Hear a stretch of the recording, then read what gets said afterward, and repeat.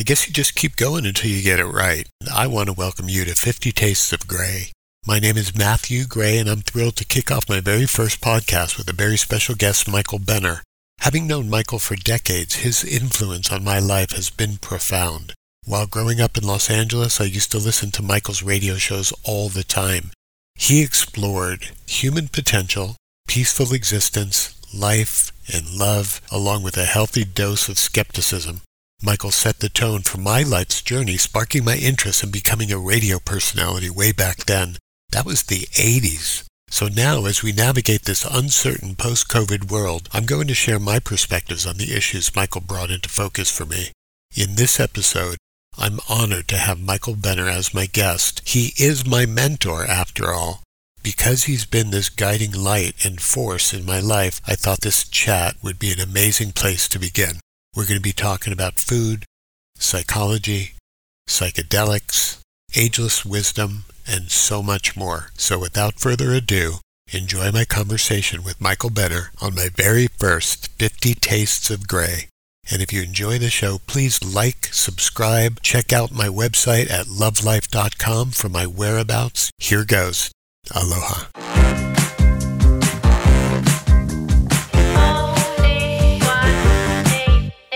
So, Michael, what have you eaten today that you really enjoyed?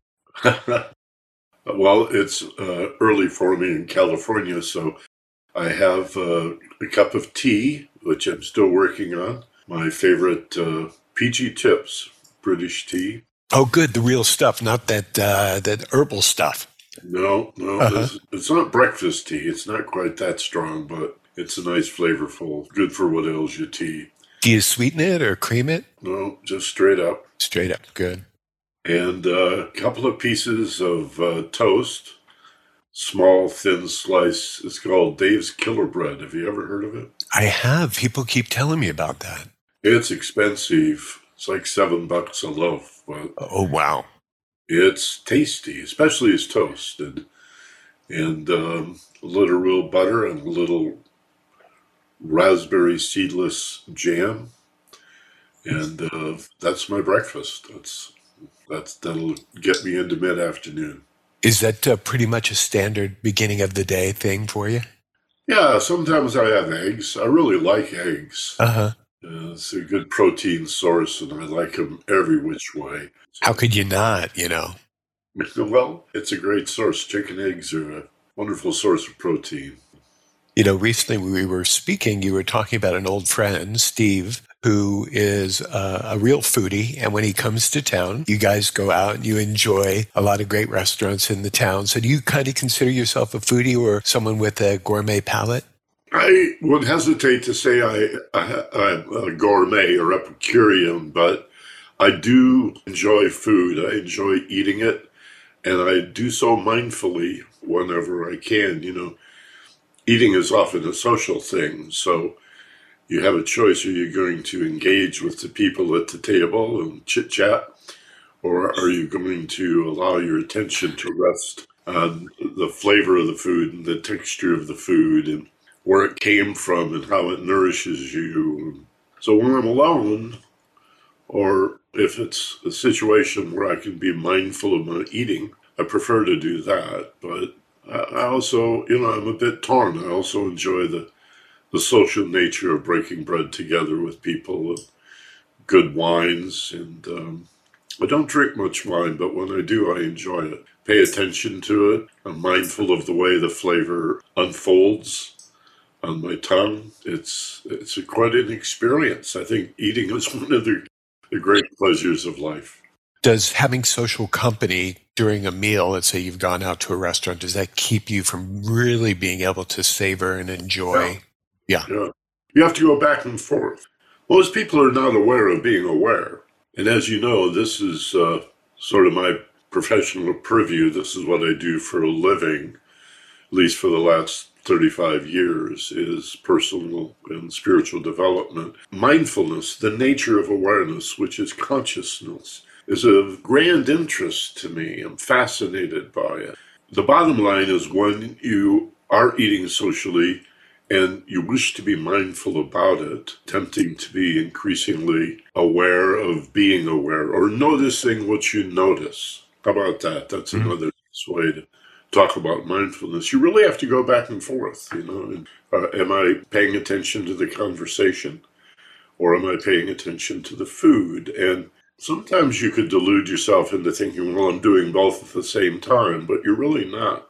If you're talking to somebody, you're not tasting the food. You're just eating it. Sometimes we can spend a couple $100 on a meal with friends who are fun to be with, and we enjoy ourselves, but we don't really taste the food. Yeah, I remember eating, but I don't remember much about it, the flavor.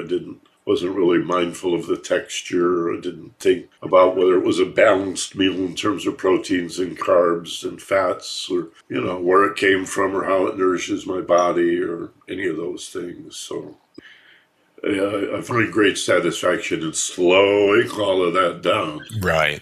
And if I'm going to engage with you as I am now, I may sip my tea, but I'm not really present with the tea if I'm engaged with you. Mm-hmm.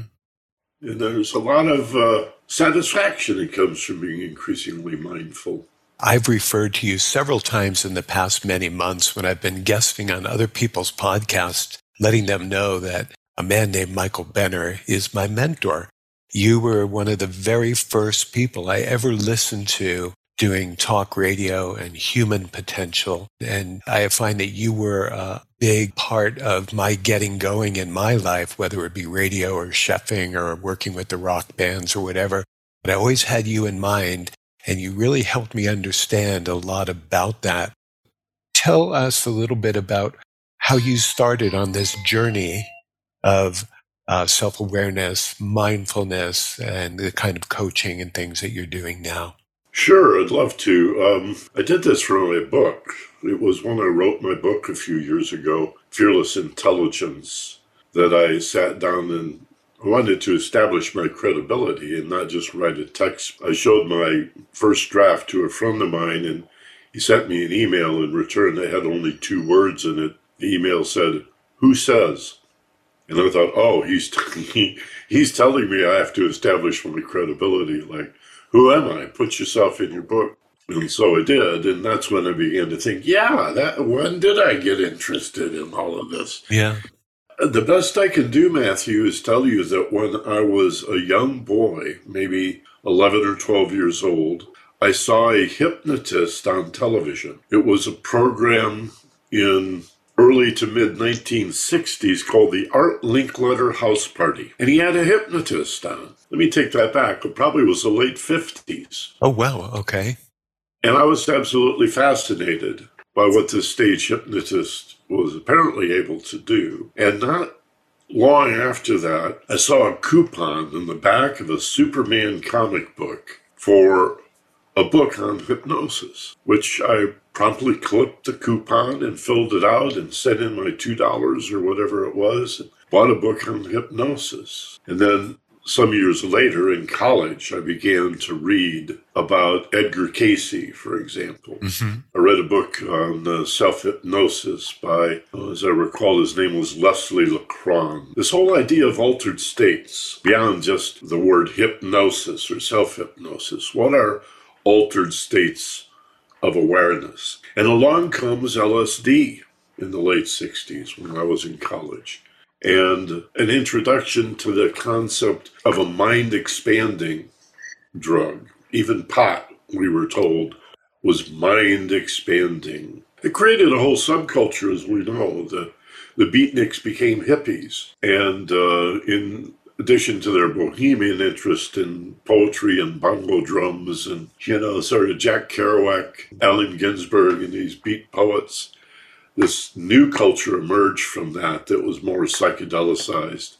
But the toll that those drugs take on you, LSD or psilocybin or mescaline, all of which are naturally occurring in nature, it's pretty rugged. It's not a lifestyle, certainly, at least not for me. So many of my peers and I turned to Eastern philosophy. But there was no way I was going to join some ashram or some yoga cult or some mysterious religion.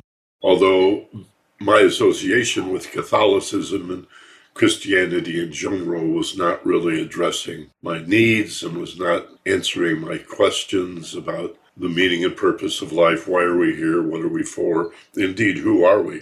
I began to meditate to the best of my ability, self-taught. And then I came across a class in 1974 called Silva Mind Control. Oh, I do remember that name, and that was probably around the time I started listening to you at KLOS. I started on KLOS in 77. Oh, okay. And was there for 10 years. Where were you prior to KLOS in Los Angeles? I worked at a radio station on the Sunset Strip called K West. Maybe that's where I first plugged in with you. I was a DJ there, and boy, I loved being on the Sunset Strip in the 70s. Yeah. It was quite the scene. And Roxy was up the street, and Whiskey A Go-Go was right there. Right. A club called Filthy McNasties. I always thought that was a great title for a club. Oh, yeah. Filthy McNasties. And, of course, the Rainbow up next to the Roxy and the Troubadour. Right. Boy, oh, boy. Bringing back memories. Yeah, all those clubs were rock. In fact, I met Willie Nelson in the Troubadour in 1977. Wow. Yeah. He walked up behind me. I was standing in the back of the room, and he came up behind me and stood next to me, this little guy in a cowboy hat. And I didn't know who he was, and I turned and looked, and oh my God, it's Willie Nelson. I said, "Hey, Willie, how you doing?" I met him years later and reminded him of the story. I knew he would not remember, and of course he did not. There was no way, but I remembered him. Missed him at the Grammys this week. I'm concerned about his health. He'll be 90 years old I think in April. Wow. And one of the sweetest, most loving and sincere and genuine people I've ever met. And such a big star. I met a lot of big stars and celebs, and he stands out. He's like, I met Muhammad Ali once. I would say those two guys were just breathtaking and charisma that they emanated in their presence. And very, very different people. You know, Muhammad Ali is all full of himself. Right. But that bravado, he's really a sweetheart of a guy. Willie doesn't have any of the bravado. He's your best neighbor. You know, he's your friend down the street. What a good guy.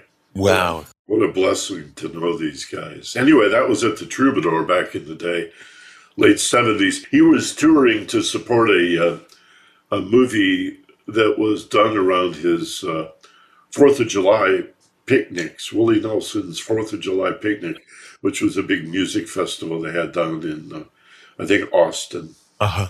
That's where he's from, is the Austin area. He's a man who is into a certain amount of mind expansion, but the cannabis style kind. Yeah, he's a total loadie. Uh-huh. No shame whatsoever. I think he knows what he's doing. He's always high when he performs. Mm-hmm. He's always stoned. You just know they're always high, but they're not so wasted that they're not lucid. Right. Creative and conscious enough to be kind and humble and never rise to anger.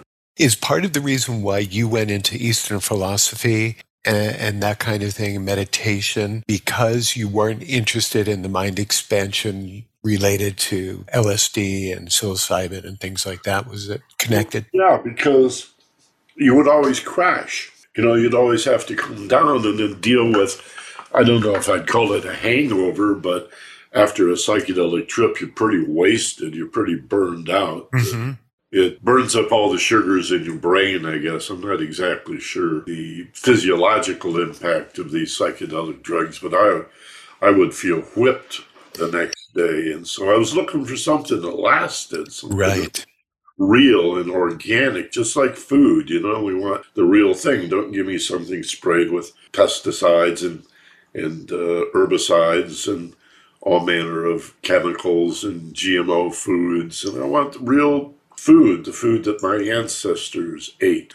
That's what my body is made out of. That's what I want to feed it. So I thought, if there is such a thing as higher consciousness, and there certainly is on a psychedelic experience, then we ought to be able to reach that organically. And these Eastern gurus were saying, yeah, that's exactly what it's about. Is it I think, Matthew, maybe the best way to describe an altered state is an elevated perspective. It's like when I was volunteering for the city of Glendale in California at the Red Cross, I took a helicopter ride one day with the local police department, and they had this brand new jet helicopter. It was so cool. And the first thing the pilot did was ask me where I lived so he could fly over my house. And of course, the higher we went in the helicopter, this was, I saw Glendale and Burbank from an entirely different perspective. Right. He flew us past the Hollywood sign, and because there was no game in Dodger Stadium, he swooped down into Dodger Stadium, and then he flew us between skyscrapers in downtown Los Angeles. You could see people walking around in these tall buildings. It was this incredible experience. But my point is, the higher you go, the broader are your horizons. See farther. Hey, there's my house over there. Right, right. That's what expanded awareness or higher consciousness does, is it allows you to see, to recognize, to understand that which was imperceivable or difficult to comprehend in normal awareness. And then on the other end of things, the more anxious and nervous and stressed we get, the more frenetic our minds and the less we see. It's like we're putting blinders on now, or glasses that prevent us from seeing well, Coke bottle glasses or something.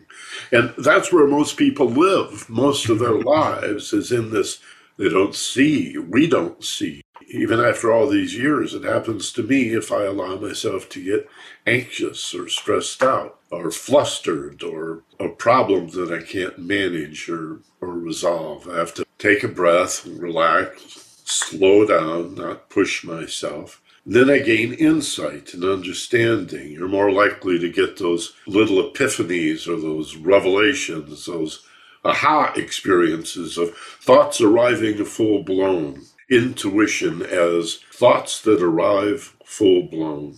Boing, just, whoa, I get it. I suddenly see the whole picture. Where did that come from? We can facilitate that process with deep relaxation. It's benefit of quieting the mind and calming our disposition. What do you make of the recent news, I guess in the past decade or so, people talking about microdosing, barely perceptible amounts of psilocybin to help them be more creative and more clear and more aware in their everyday, day-to-day life? Is that something that you're familiar with?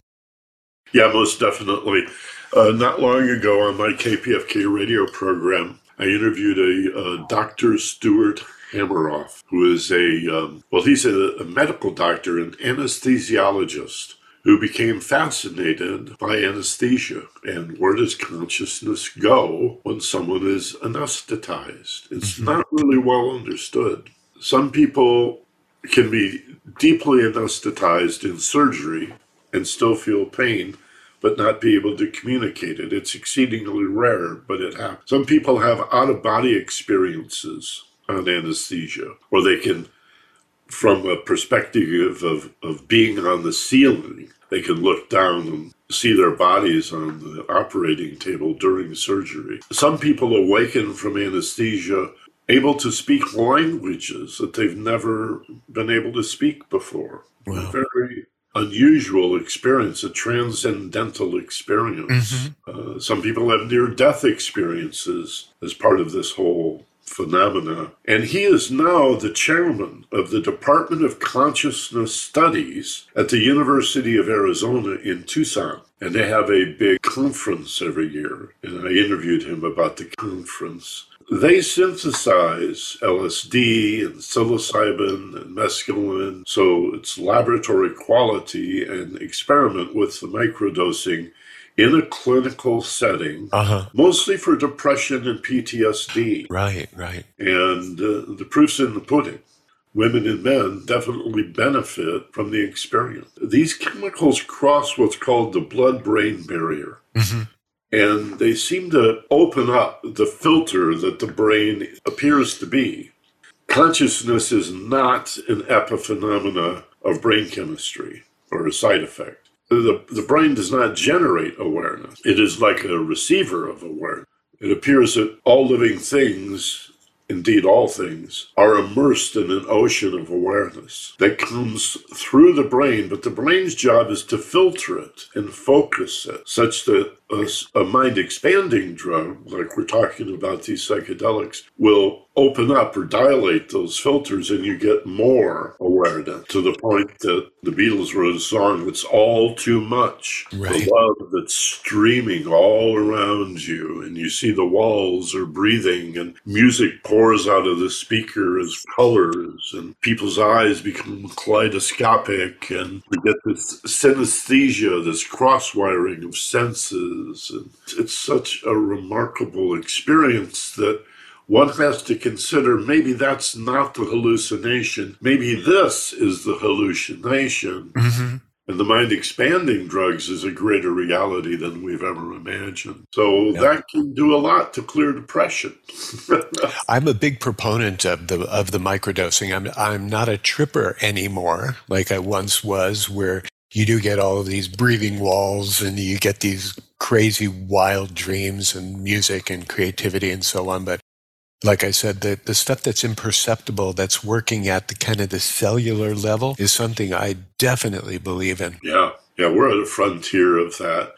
This is the exciting frontier of that, but to me, the far greater adventure are the inner frontiers, the unlimited and unbounded awareness that awaits discovery within us once we close our eyes and turn our attention inward. A process that for most people is terrifying. One of the aspects of personal development that's always intrigued me is how frightening the whole prospect is to most people. So to be able to see themselves, to be able to understand what's going on with them, is that really the scary part? Yeah, there's an aphorism written, or a phrase, a saying by a philosopher named Blaise Pascal, and he said, "The source of all men's problems stem from his inability to sit quietly in a room alone with his own thoughts and feelings. Many of us from so-called touch deprivation." Right. We need that contact. And ironically, as energy beings or spiritual beings, we have that contact, but as physical beings in animal bodies, we are separate. That's the cause, the root cause, I would suggest, of all of our anxiety is this feeling that we're ultimately alone and separate and abandoned by God in this cold, cruel world. But that's the hallucination. That's the illusion. You're not alone. You were never alone. The silly idea that if I just add one L to alone, I get all one. Or the word atonement. Maybe it's at one. Oh, yeah. What you're making me think of now is, how do we thread the needle between what you're just speaking about, sensory deprivation, feeling alone, the mind expanding when you are deprived of any kind of sensory input, and then juxtaposing that against the way that society is right now with fast cut movies and quick cut this and short attention span that, and the social media, everything is revved up to such extremes that it seems to fly in the face of anyone who wants to really kind of quiet themselves.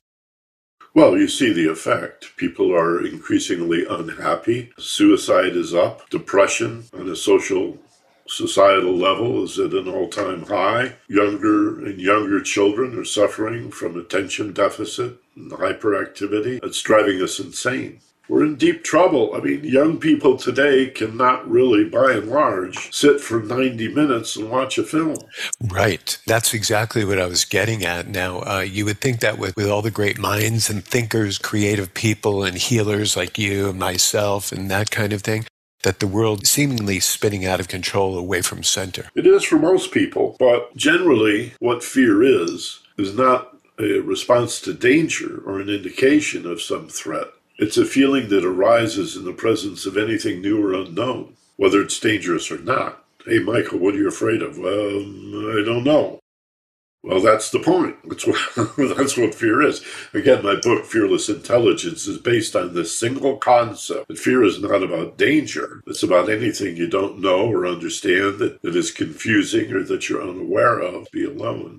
Everyone listening to us now knows if they are willing to turn and confront that and stop pushing away from it, stop busying yourself with swipe left, swipe right, Instagram, bam, bam, TikTok, all of these are diversions from reality. And the irony is we think we're making social connections, and in fact, we're isolating ourselves even more. Yeah, that was the grand promise, that all the social media was going to bring us together, bring us closer to be able to do the high touch stuff. And it's done just the opposite. Exactly. It's done exactly the opposite.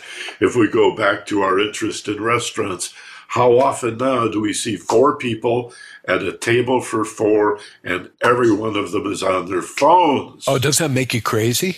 I want to shoot them in the head. I know we're peace-loving, but still. No, not to kill them. I just want to rattle them. Shake them is a better way of saying. I know. Wake up. Wake up. There's a life that you're completely missing. And none of this matters. None of it matters. There's nothing you're going to see on TikTok, Instagram that's going to change your life.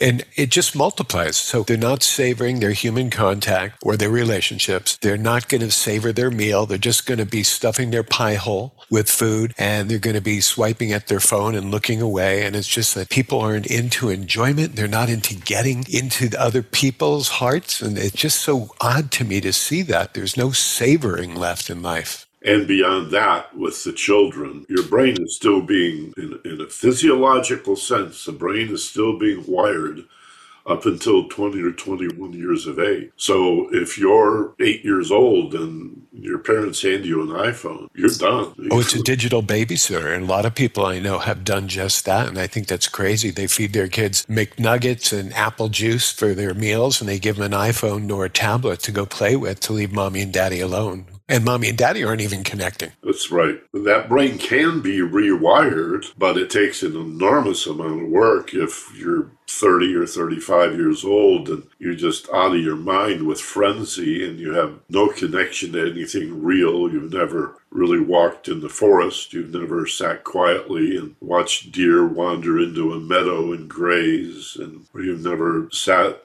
at a glacial lake and watched the sunset in the distance. And so your mind is narrow. The brain is very plastic. It's very amenable to whatever its needs are. And if the need is swipe left or I need more and more and more stimulation, we're turning ourselves into those research monkeys in cages that learn to push the button to get the food pellet. Or the cocaine. Yeah, it's not the life I want to live. Things are the way they are in the world and in each individual because of the way we think and feel. Reality mirrors us. What happens to us, we're not victims. I'll say it this way. We're not victims of what is happening to us. In fact, consider this. Things do not happen to us. Things happen, and we take them personally in many cases. We take them too personally. It didn't rain on you. It didn't rain on your picnic. It didn't wreck your golf game. God is not to blame. No one is to blame. It just rained. That's all. Right. That's a very cosmic way to look at it. But let's say you were in charge of a certain sector of government or the way the world is working right now. How do you get people to stop shooting others at the very least? You cannot do it by legislation. You cannot do it by threats. You can only do it by education, socialization, enculturation. People need better parenting skills. We need to completely transform the schools. Self-awareness, not concentration so much as self-awareness, which is a relaxation skill. Actually, concentration is a relaxation skill. And when the teacher or the parent yells at you and says, try harder, concentrate, we tighten and think that's an effort, which scatters our attention. Trying to concentrate is a contradiction in terms. You don't try to concentrate to raise your awareness. You relax and let go of the trying. You let go of everything, and awareness rises. And then you're more able to focus. This is the basis of sports psychology. Mm-hmm. It's like there's a peak of the bell-shaped curve. A little bit of stress is good. It's called eustress, eustress. stress. Hmm. It's good. It prepares you. It psychs you up. It's, oh boy, I can't wait to do it. That's good stress. But then you get to the top of the bell curve, and now if you stress yourself further, it becomes distress. And you go down the other side, and your performance, your insight, your understanding, and your performance are degraded. So we have to learn to find that balance of peak awareness and teach that in schools and teach that to children, and all kinds of problems will go away. This is as important as the reading, writing, and the arithmetic. Matthew, I am optimistic. I think in time the pendulum will swing, as it always does, and the adversity of these dark ages that we're in right now, with its divisiveness and its cruelty and indecency. That's really what I see it as, cruelty and indecency. I love that outlook. I totally love that outlook. But, when you talk about the pendulum swinging and we're talking about Earth time, we could talk about millions of years before something like that happens. I can remember some 35 years ago, you and I and Steve Snyder were sitting around a bunch of microphones in a studio in Glendale, California, talking about how messed up the educational system is and what's wrong with it. And here we are 35 years later, and things are worse now than they were then. So this pendulum thing is very, very slow. What about our time, our world, in our lifetime? Let me say, first of all, a lot of that is by design. There are forces. There's a mindset. It could be called conservative, more a reactionary mindset, that it's a good idea to underfund education, to keep people stupid and unaware, to reinforce their tendency to think in binary terms, all or nothing. Any difference is an opposite. This binary thinking, we could do a whole show just on what a pox on humanity binary thinking is. Right. And the more stressed and anxious we get, the worse binary thinking becomes. Remember spy versus spy, where the opposites are more alike than not. They may be opposite, but they're very similar in many ways. The extreme left and the extreme right in this country has a lot in common. They can both be opposite and similar. To your answer, what about now? What do we do now? I think patience. It's going to take, if not hundreds of years, certainly decades. We won't see it in our lifetime. And I devoted myself to this with my radio talk shows 45 years ago. I thought just talking about current events, news, politics, is not going to change anything. The world is the way it is because of the way people think. So we have to change the way people think. What affects our thoughts and feelings? What stands behind thought and feeling? Indeed, what stands behind intention? And it's awareness. Then I see this concept, self-awareness, awareness, consciousness, mindfulness. Notice what you notice. Be more and more aware until you become awareness itself. I am that. Sanskrit, tisvat asi. I am that. I am this ocean of awareness. So we're in a world where most people are not aware of being aware.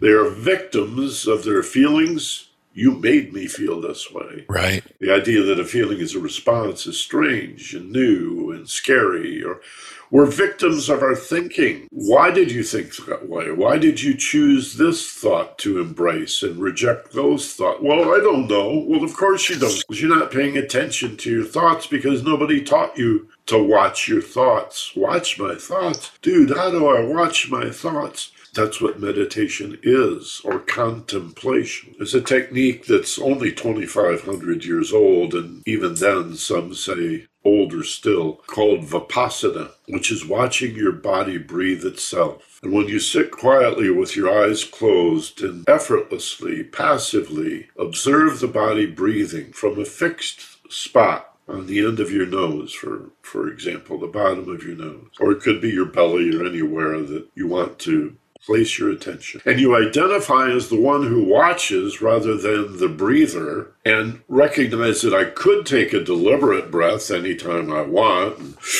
deep breath, or I could pant, or I could hold my breath. But no, right now we call it involuntary breathing. I'm just allowing my body to breathe and I'm watching it. I identify as the watcher. That skill within a matter of weeks can be transferred to watching intrusive thoughts. The thoughts that are not deliberate and task-oriented, that monkey mind that goes crazy when we stop applying our mentality. You spoke a little bit earlier about binary system and the possibility that there are powers greater than us who are keeping us down, keeping us from knowing, keeping us from learning. Do you believe that in any way possible that people are speaking about a matrix and the possibility that we are living within some sort of a matrix that's playing out? Is there any part of that that you could buy? Oh, yeah, I think that allegory works for me. Outside agent or higher power, we are the purveyors of the matrix by our own, I'll say, our own unwillingness to be awake. So that's within ourselves, but I'm talking on the grander scale. Is it possible that we're not who we think we are? We are not who we think we are. Okay. That's a fact. We are not. The very word personality is rooted in persona. The meaning of persona is mask. We clearly, with just a little bit of reflection, are, for the most part, a character that we've developed mostly for the purpose of pleasing other people and being accepted by other people to mitigate our terror of being alone. If I talk to you, my friend Matthew, a Zoom call or wherever, and then I call my mother, there's a different Michael that's going to be on the phone with my mom. And then I go in the other room and I talk to my wife, and I'm still slightly a different person. Deep under those roles is a reality of self that most people have never even begun to imagine. Mm-hmm. One of the ways I address this with my students and private clients is you must know you're not what other people think of you. Yeah, I'm guilty of that. Trying to please other people and get a sense of self-confidence, and self-respect, and self-image, and self-trust, and self-love from others. Wait a minute, every one of those hyphenated words had self at the beginning. Like, the street gangs are all jacked out of shape by being disrespected. He dissed me. Well, if you had self-respect, who could take that away from you? You would just laugh at somebody who tried to disrespect you because you know better. The more you know yourself, the less it matters what other people think. That's to a matter of degree.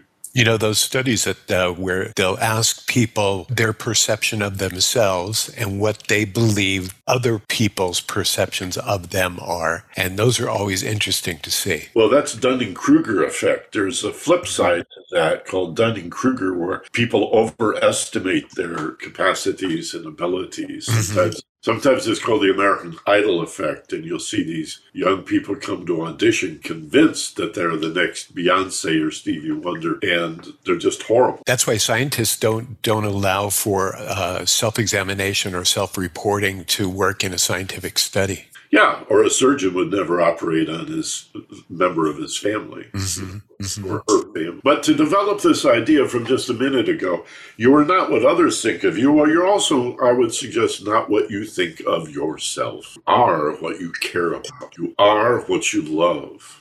You are who you love, but moreover, you are that you are loving.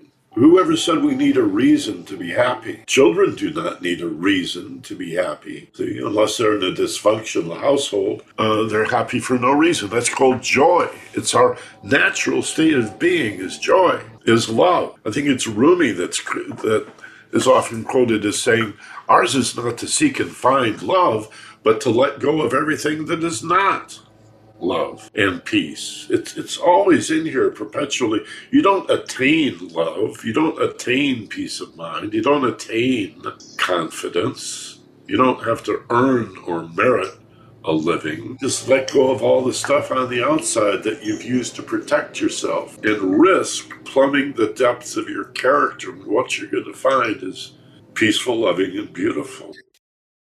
I was going to ask you, when you're talking about all of these things, and especially children right now, where do you stand on competition? Should there be a winner and a loser, or does everyone deserve a participation trophy? Well, that's a great question, Matthew. I'm loving this interview. You ask such good questions. I think it's a middle way. It's a balance. I think competition is a good thing in perspective, but Good sportsmanship is a great example of a format to take a look at this, where you fight hard to win the game, you build the team, you experience teamwork, esprit de corps, you work together like a well-oiled machine. Mm-hmm. The object is to win the game, if you will, to defeat the other side.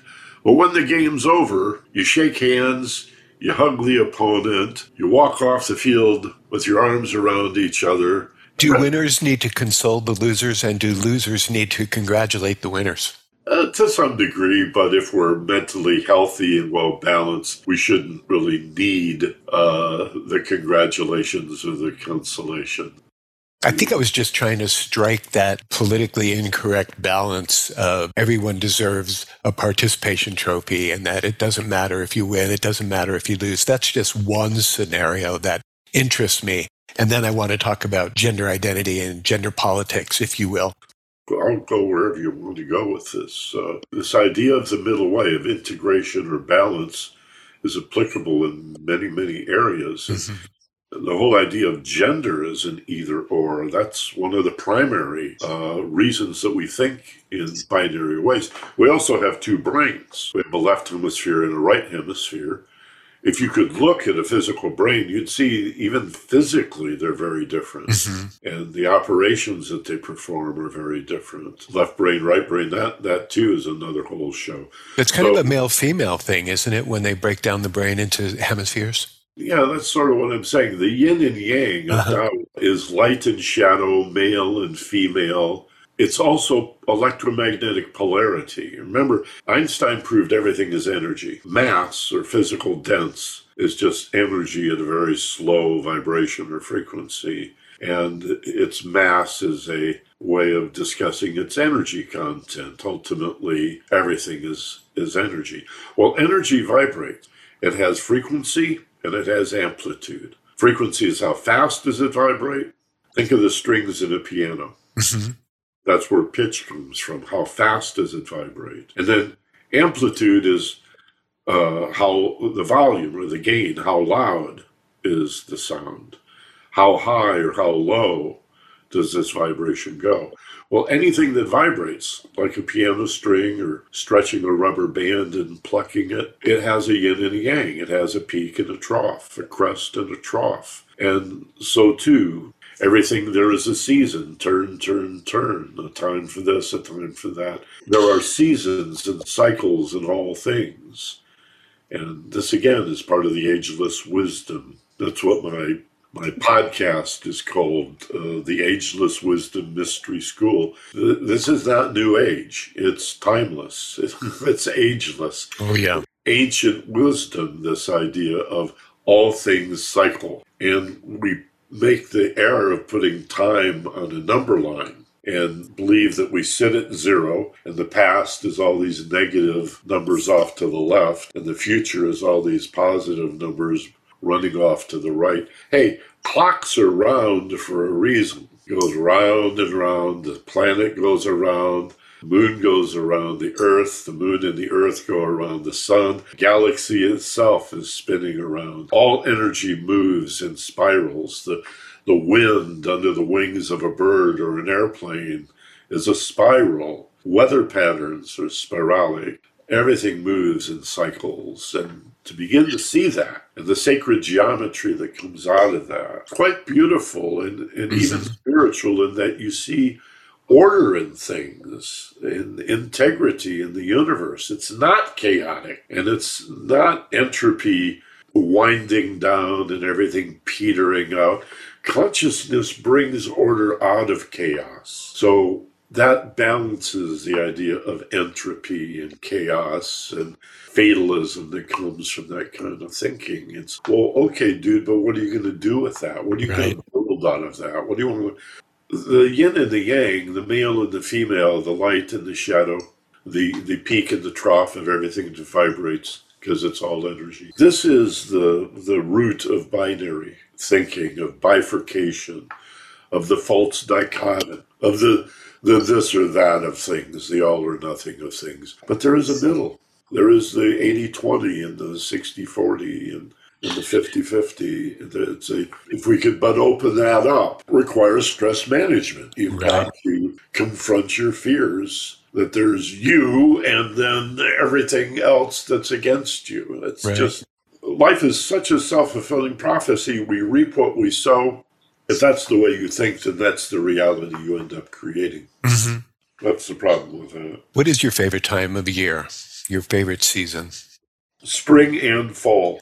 Okay. There's a middle again, right? Yep. I live in the low desert of Southern California now near Palm Springs. In early February, it'll be 75 degrees here today. Beautiful. That's why we're here. Of course, it's hot as Hades in the summer. I've seen 120, 122. People use pot holders to open the car door. Wow. Most of the homes out here are built for it. We have heavy insulation, double pane windows. Everything's air conditioned. Yeah, of course, but everything is well designed. And we do have a lot of solar and a lot of wind-generated power. Been to Palm Springs, you see all the windmills on your way into town. So a lot of our power is eco-friendly and sustainable and low carbon footprint and all of that. I love the desert, but having grown up in Michigan and lived in Hawaii for a while and known all kinds of climes, winter is a little too severe and summer can be too hot and humid. So I love spring and fall. The fall colors back east. And I guess I would have to say spring, really, even more than fall, because that's the birthing, that's the flowers, that's the newborn animals, and nature bursting at the seams, and the newness and the freshness of it all. Yeah. Now that I think of it, I'll settle on spring. Okay, that sounds fair. Because you said that things are fluid and the binary thinking. We talked a little bit about the winning and losing. But what about a person who is born a male and lived much of his life as a male, then competing as a woman against women in any sort of a sports setting or Olympic setting, and vice versa? These are really complicated issues. I'm going to speak to you very personally here. I've always had gay friends and was okay with that because I saw that it was about love, not sex. I'm not really interested in what people do behind closed doors to express that love. I'm interested in the love, tenderness, treating people with kindness, and reconnecting in a world where, as we've said today, there's so much loneliness and the fear that comes out of separation anxiety. So if people can find each other soul to soul, then the body you're born into doesn't really matter that much to me. We have this gay liberation movement that finally results in the Supreme Court removing restrictions on gay marriage. So it's legalized, or gay relationships are decriminalized. Right. Another way of saying it. But now we have this idea of transgender, and I'm born in the wrong body, and animus, the male and female aspects of all beings. And I believe that each and every one of us, regardless of the bodies that we inherit, are spiritual beings that contain both aspects, a male and a female. The male being both are strong in different ways. Women in endurance. If you ever watch Naked and Afraid, it's usually the guy that taps out first. Big tough Marine goes home on the second day and abandons this frail woman who stays for all 21 days on her own and does just fine. So women have their own strengths, but we think of men as being big and strong and powerful and buff. And in nature, the male of the species is colorful and goes out and kills and brings, in most cases, some animals are different, but the male brings home the bacon. And the female is camouflaged and usually a little smaller in size, and she is the nest builder and keeps the home. She gives birth, she nurtures the children. So it's understandable that ancient humans would follow that as hunters and gatherers, and when we became civilized, that was carried over. So in the larger context, there had to be a women's liberation movement that said, I don't want to be a man, I want the freedom to be whoever I am. And that's unfolding. That's in keeping with everything that we've talked about today. Well, now that's to the point that I'm born into a woman's body, but I feel like a man. I'd like to dress like a man. Actually, I always have dressed like a man, and I never really played with dolls, and I had a motorcycle, so I want to have surgery and have my breasts removed. And I don't have any problem with that. I don't have any issue with this. I have some close friends who are trans. My only concern is when it comes to children, at what age is the age of consent? To a lesser degree, this whole sports issue. And I'm not sure that it matters so much. It is sports after all. But, for a guy to decide that, and in order to win a gold medal, I have to pretend I'm a woman. Or maybe I even convince myself I really am a woman. But you've still got this testosterone in this male body. That hardly seems fair. So I do have issues with that as progressing as I am. And then the idea of children having surgery at a young age, even 18, I think is way too young to be making this kind of decision. I didn't begin to understand myself till I was 30 or 35 years old. And I looked back at my 20s and my teenage years where I thought I was so smart and I was such a moron. I did such stupid things. It's a wonder I survived. It really is. It's incredible that so many progressive, liberal thinking people have now taken on this kind of woke personality or style. And it gives us a bad name, don't you think? Yeah, I think it's a lot of peer pressure and again, binary thinking, because the alternative to being woke is to be some fascist, some Nazi, some, aligned with the Klan and the Proud Boys and wanting to overthrow democracy and install a dictatorship run by a TV talk show host. So if you only have two choices, but we don't have just two choices. Last time I opened a box of crayons, there were a lot of choices. Oh, yeah. And those colors don't compete. They don't reject each other. I don't want to live in a black and white world. I've seen a rainbow. The great saying in Hawaiian culture, the Polynesian culture, all from the same rainbow. Mm-hmm. I love that phrase, all from the same rainbow. But to them, everything is sacred, not just the people and the animals and the forests. The mountain is sacred, the volcano is sacred, the ocean and the ocean floor is sacred. The sharks are my ancestors, and big fish eat little fish, bigger fish eat that fish. It's just the land is alive. The Aina, they call it. It's a living, breathing thing. They say the land, the Aina gives us our children. Obviously, an awareness that the bodies that our spirit inherits are made of the clay of this earth. We are indeed stardust. This body was a star at one point. It exploded. Now those clays and sand, minerals and elements are in my body. And I do my vitamins, I take my minerals, I take magnesium and potassium and zinc and selenium. My body is of this earth. And here this beautiful pre-industrialized culture, this Polynesian culture is aware of all of that. Very mystical culture. I learned more about love in my 5 years in Hawaii than I ever knew before. Right, you were living over on Maui, and I was on Oahu. You never had children, did you? There were no little baby Benners running around out there, are there?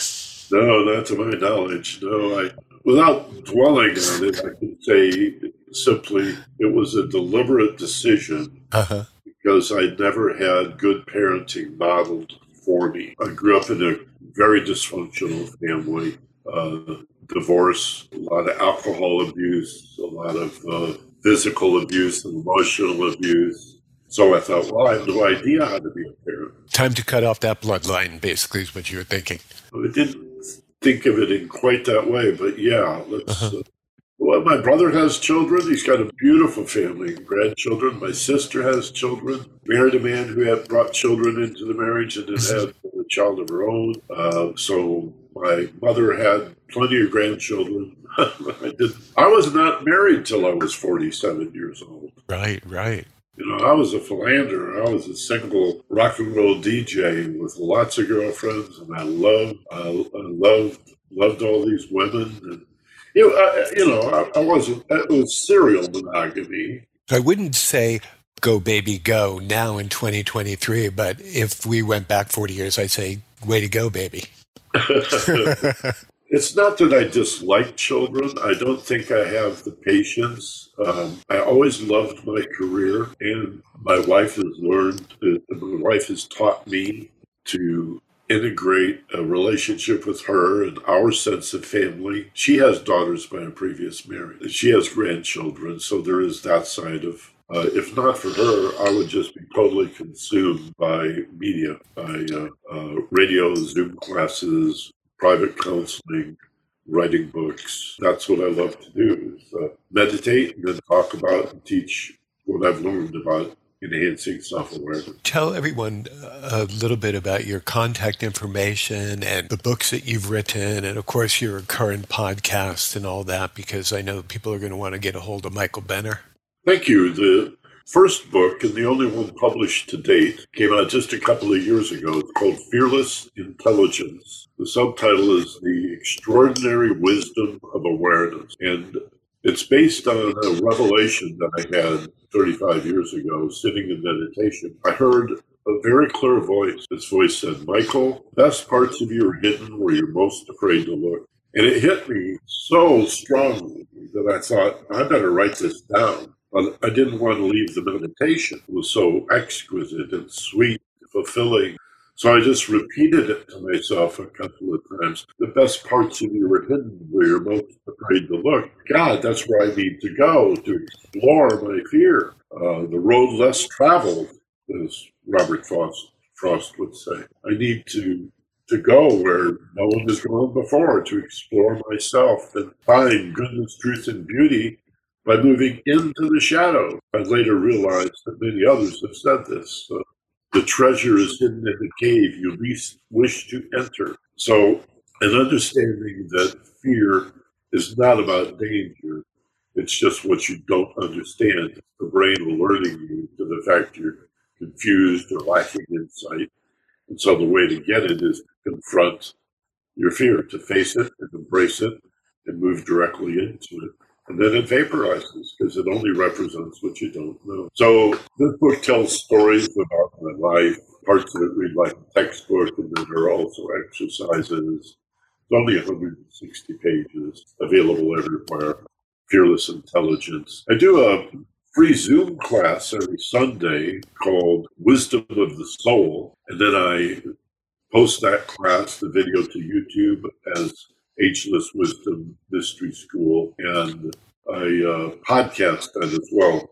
I edit the meditation and the Q&A section. I take those out for the podcast. So it's just the instruction, usually about 30, 35 minutes, and podcast that, again, as Ageless Wisdom Mystery School. That's available wherever people get their podcasts, all players in that. And I still do private counseling, though I'm pretty much retired. 2-3 times a week, I'll have a private client by phone or Zoom. And I do a free intake session for everybody so they know what they're getting before they sign up. Mm-hmm. MichaelBenner.com I've got a half a dozen websites, but that's the main one and leads to all the others.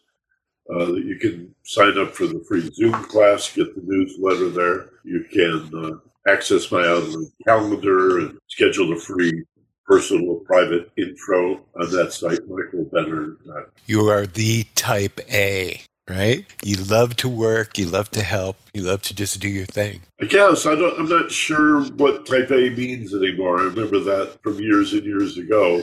I'm not the alpha dog so much. In many ways, I'm meek and mild. But how do you unwind and relax and have fun? Like what's a good old day? Just how do you shoot the shit when it's not about heart and soul and meditation? And like you put your feet up and have a couple beers? Do you hang out with the guys, with the girls, or what is just something that about you that people might not know? Boy, what a great question. I mean, I have hobbies. I played guitar all of my life. I recently bought a tone drum.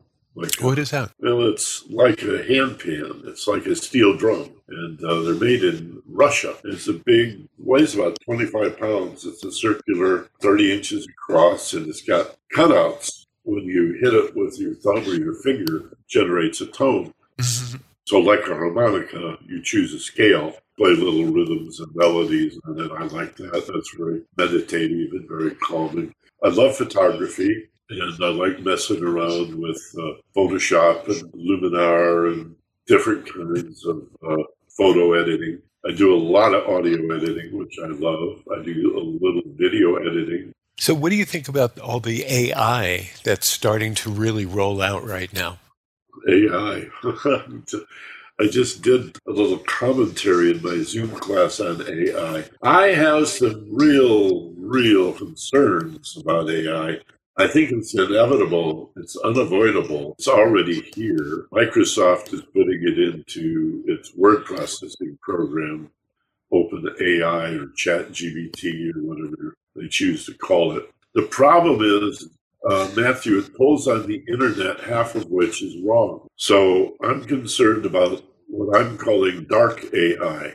We already have, in the last 7 years, this assault on media, so-called fake news, which is promoted by those who are faking the news themselves. This is very offensive to me as a journalist, that some would spend their lives devoted to a career, get a 4-year college degree, work with thousands of other people, thousands of media outlets, and we're all a bunch of liberals who have a conspiracy to dominate the world with our woke agenda. It's just nonsense. Mm-hmm. The media is supposed to be diverse and antagonistic, and the consumer is supposed to expose himself or herself to balanced, honest, and sincere reporting from a variety of sources. I used to read a magazine called World News Roundup, and it would have excerpts from newspapers and magazines all around the world. And I would use shortwave radio to listen to from all over the world and listen to their news. It's by comparing and contrasting a variety of sources that we become well informed,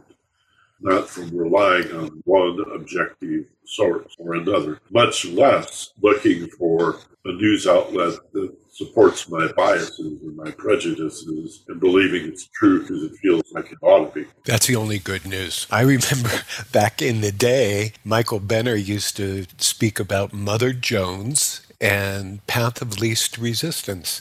Those are some of my earliest memories of what you spoke about. Well, I taught journalism for a while at Mount San Antonio College in Walnut, California. I really enjoyed teaching journalism too. It's a noble profession. Many think of it as a trade. I mean, AI, artificial AI is what we're talking about. Mm-hmm. Dark AI is what I was broaching, this concern that I have with fake news, deep fake videos. I mean, 20 years ago, we were worried about Photoshop. Right. Now it's progressed to the point that here's a video. I've seen videos of famous people saying the silliest, stupidest things, and they're all deliberately faked. That can be used maliciously. And so too, AI can be used maliciously to make it increasingly difficult, if not impossible, to know what is true. That's right. And we're doomed if we don't know what's true. If we can't figure out what's true and what's not true, we're deliberately underfunding education and undermining the media and attacking the credibility and the integrity of police and Department of Justice and FBI. I mean, who is it that is undercutting our faith in these institutions? But the fascists that really would like to align with Putin, the fascist Kremlin, organized crime is what it is. There's no distinction between Putin's government and Russian organized crime. And increasingly, I'm concerned that the oligarchs on Wall Street are becoming organized crime. They own the government. Rich people don't pay taxes anymore. How is it that Amazon or Jeff Bezos could make billions of dollars, or Elon Musk, or any of these thousands of billionaires that pay no tax, that an office worker on minimum wage pays more tax than a billionaire? And then the government says, well, especially the right wing, we have to stop Meals on Wheels for the old people. We have to stop funding lunch programs in school for hungry children. No housing, no money for urban development, for education, for the social net. We're going to privatize the post office. We're going to sell off Social Security and privatize Social Security and Medicare. And no more national. This is a deliberate effort to privatize the whole government. That's what fascism is. Fascism is not a form of government. It's a movement to create an autocratic, tyrannical dictatorship, an oligarchy, a kleptocracy of thieves and billionaires. So many of our social problems boil down to a big monopoly game. Right.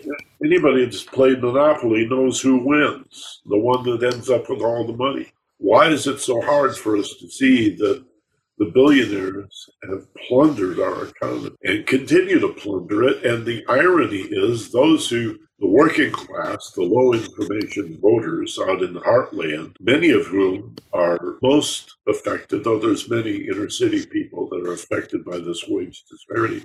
But those in the heartland keep voting for the very billionaires that are responsible for plundering the economy while blaming other poor people for their problems, people of color or immigrants or refugees. The criminal refugees are the problem. It's obviously a scam. It's a diversion of the fact that once you get $1 million, Matthew, it's very easy to get a second million, a third million. You start leveraging, and the tax laws are written in such a way that this is not income, so they don't pay taxes, and then they use that money to make money, and they don't work. The people that work the hardest make the least amount of money. That's not right. No. And they pay the taxes, and those that do the least amount of work have the most money, the most property, and pay no tax. I looked up on the internet the other day my health company, my healthcare system, and because my Medicare sort of collapsed because the union program I was on for Part D for drugs went bankrupt. The SAG-AFTRA, this is Screen Actors Guild and Television Radio Artists Union, their healthcare went bankrupt. So I'm suddenly without Part D, so I had to go with the Medicare Advantage program, which is private health insurance paid for out of Medicare funds. I had some pretty big copays, especially with medicines. Right. Enormous copays. And I thought, what the hell? And so I looked up this huge, I'm not going to name it here, but this huge healthcare, national healthcare. And I found out with a quick Google search that the top 6 executives, every one of these C-suite executives, the CEO, the CFO, the COO, all 6 of them were making $25 million a year. That's $100,000 a day. Right. 6 people, $100,000 a day, but I have a $500 copay on this Hartman, and people are dying that they can't afford their insulin. That's Right. $5. I used to get insulin at Walmart for $17. Yeah. You know, a vial of insulin. And now it's $300. An EpiPen is $800. It's got $5 of medicine in it. It's adrenaline. Right. They make it in huge tanks. It's cheap as hell. How do I get away with charging $800 for $5 of medicine? And you call that free enterprise? Capitalism? But here's the problem. Republicans certainly aren't going to blow the whistle on this, but Democrats won't either. Right. So Fox is not going to tell you, but neither is MSNBC or CNN. They're not going to tell you because who's advertising? Big corporation. So this is the economic side of what we're talking about today. And this is behind this corporatization of America. We're becoming a corpocracy, perhaps. You know, I sensed that kind of stuff was going on when I was writing restaurant reviews for the Honolulu Advertiser, and I'd write pure critique from my heart, honest. And when I'd go out to my car at the end of the day, I'd have to dodge people in the advertising department who were trying to run me down because I was talking about restaurants that they were trying to get ads from. And sometimes those two things kind of went head to head. So that stuff happens even within our small organizations, never mind the huge healthcare or SAG-AFTRA. It's true. To be aware of that, you got to fight the good fight. You can't cave to that and face yourself in the mirror when you get up in the morning. You got to fight the good fight and yet not be crazy about it. You got to always find the balance, even in our radicalness. You know, few things are as spiritual as a longing for justice. Mm-hmm. And in the Bible, this is called righteousness. And in Eastern philosophy, it's called right thinking. The longing for justice is love, right? Wanting things to be fair. So I'm concerned about rogue police, black or white, shooting unarmed people of color. Now I'm going to be told that I'm anti-cop, that I hate all cops. Right. I trained the police. I did 3 years at the police academy in Orange County, in Anaheim, the Sheriff's Academy. I trained police in self-awareness. I have great friends who are police. I'm not anti-cop.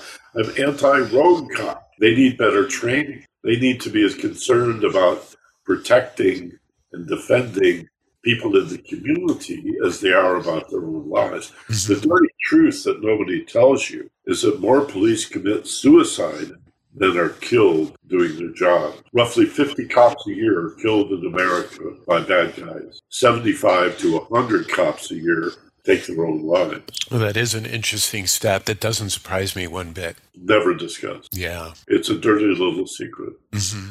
And because they're drug tested, they can't smoke weed, so they have their own bars. There are cop bars that cater to no one but police. Right. Alcoholism is rampant. The worst drug addiction is cops go into a jail and ask them, what's this guy in for? What's he in for? Oh, he's a rapist. He's a murderer. He's a drug dealer. He's a check forger. He's in here for insurance fraud. Wait a minute, you put the guy with the insurance fraud, the check forger in with the rapist and the murderer? Oh yeah, we're a little crowded. We'll throw them all in the same room. But what they have in common is they're all alcoholics. Mm-hmm. It's a scourge. So we're all upset about the opioid epidemic, and we should be concerned about fentanyl, and we should be. The right gets all upset when they hear about free needle programs. Mm-hmm. But if it saves lives, there are models of this being well done in Europe and Scandinavia, proper ways, much more refined ways of handling these problems that we could emulate. But we don't. Instead, we have, what a dirty mark. America imprisons a higher percentage of its people than any other nation in the world. Right. 200 nations on this earth planet. And America, 5% of the world, America, the USA, imprisons more of its people. Why? What's wrong here? We have so much violent crime and more guns than almost any other nation in the world. We have more guns than people. Right, that's true. And yet 2/3 of Americans are unarmed. Most of the guns are owned by 3% of America. Wow. The gun freaks that have 20, 30, 40 guns and caches of weapons. Try to tell a gun freak that he's terrified, that he's frightened. They will freak out. Oh, yeah. Oh, yeah. Gun freaks hate being told they're afraid, but only if they deal with their fears. You go back to this. Only then will they say, well, I don't need this gun. In fact, this gun that I'm hoarding or harboring to protect my family is a greater danger to my family than any intruder or bad guy. This gun is 6 times more likely to kill me or a member of my family than a bad guy. Yep. You're not going to hear that in the news either. Right. No, there's no money in that. Right. So, Michael, do you have any predictions for the rest of this year? That we're taping in 23 right now. Are you a sports fan? No. Okay. So, do you have any predictions from here on forward for this year that you think are going to make the headlines? Something that will be written about or spoken about? The American war machine always needs a new war, and I'm very concerned.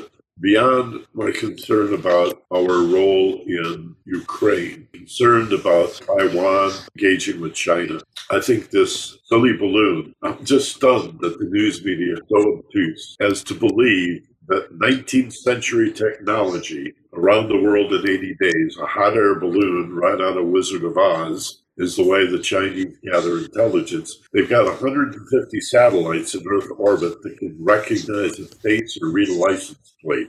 Why do they need a hot air balloon? It's a trial balloon. It's bait, and we took the bait. like a big fat catfish. We swallowed it down and now created a pretense for the Chinese to confront American intelligence, which is flying all over China all the time, gathering intelligence in defense of Taiwan. Mm-hmm. Biden has vowed to protect with troops Taiwan, and China wants it. And they're playing a long game. And I'm concerned, since America's never found a war they didn't love, and the profit scheme of war is not apparent to most people. I'm concerned that we're going to get into a hot fighting war with China, and people will die, lots of them. Families will suffer, and that violence will continue to be promoted. And there's just no excuse for it in the 21st century. So that concerns me. What about on a good note? What positive changes will take place, do you think, this year? What great things might happen? In a year, I can't think of anything in a year. I'm oriented toward the long term, beyond my lifetime, because I do believe that adversity promotes growth, that a lot of people don't change until they really bottom out and they get frustrated. Imagine conservatives in the heartland of America figuring out refugees are not the problem. They're not the enemy. That the wage disparity, the death of the family farm is being caused by these billionaires plundering the economy. The Democratic Party could change as well. The Republican Party is not white supremacist. Republican Party cannot stand. So it's got to change. I also hope that people will stop viewing all of our problems in terms of politics and recognize that ultimately things are the way they are because of the way people think and feel. But let's change the way people think and feel. We need to teach parenting. We need to fund education. We need to house the homeless. We need to feed the hungry. This is much more important than fighting a war with China over Taiwan. Most people can't even spell the word Taiwan. Right. They couldn't find Ukraine on the map. Most Americans can't find Kansas on the map. 40% of Americans believe the sun revolves around the earth. I got confused myself for this. I had an argument with a guy the other day who thought the earth was flat. Oh, my. He has a college degree. And I said, I gave him like a dozen reasons that cannot be true. Like, how do you explain day and night? How do you explain volcanoes? How do you explain the effect of water going down the drain in one direction in the northern hemisphere and the opposite direction in the southern hemisphere? And I went on and on and on, and it just didn't persuade him at all because he didn't care about logic or reason. He had his degree. He was done thinking. It was emotional for him. Right. He was a victim of a life being done to him, and he didn't want to know that he had a responsibility to be intelligent. That freaks me out. It really does. But I think all the adversity and all the suffering that we're going through as a result of the 21st century dystopian reality will at the same time give birth to a counter movement of people that want to be more conscious and more aware, who are kind and loving, passionate and empathetic and forgiving, tolerant and patient and of good humor. And I think simultaneously, it will always be the best of times and the worst of times. Yeah, I think that's very well put. Hey, by the way, I want to let you know I love your psychedelic screensaver on the monitor behind you in your background. It's perfect. That's my wife's computer. That's my wife's computer. And I like that screensaver too. Michael, thank you so much for joining me. We have to pull it together a little bit more often than every 20 or 30 years to do a radio show together. But this has been a great blast for me, and I hope you had a nice time. I did. And let me say that you doing this podcast is a great idea. Sorry. I didn't want to confuse people with where I was really going. 50 Tastes of Gray with Matthew Gray is a great idea. You are not only a friend of mine for several decades, but you do a great job. These are good questions. I've been on a lot of podcasts, and your whole demeanor, and I'm not just blowing smoke. This could be a very, very exciting project for you. And if I can help you in any way at all, please let me know, because I would love to support you, and I know you can grow your audience and people will benefit from listening to you. So thank you. Well, it's been a blast, buddy, and I will be in touch with you, and we will stay connected and help promote each other. Good. Thank you. All right. Take care. My best to your beautiful bride. Thank you. I'll tell her you said that. Fantastic. Take care.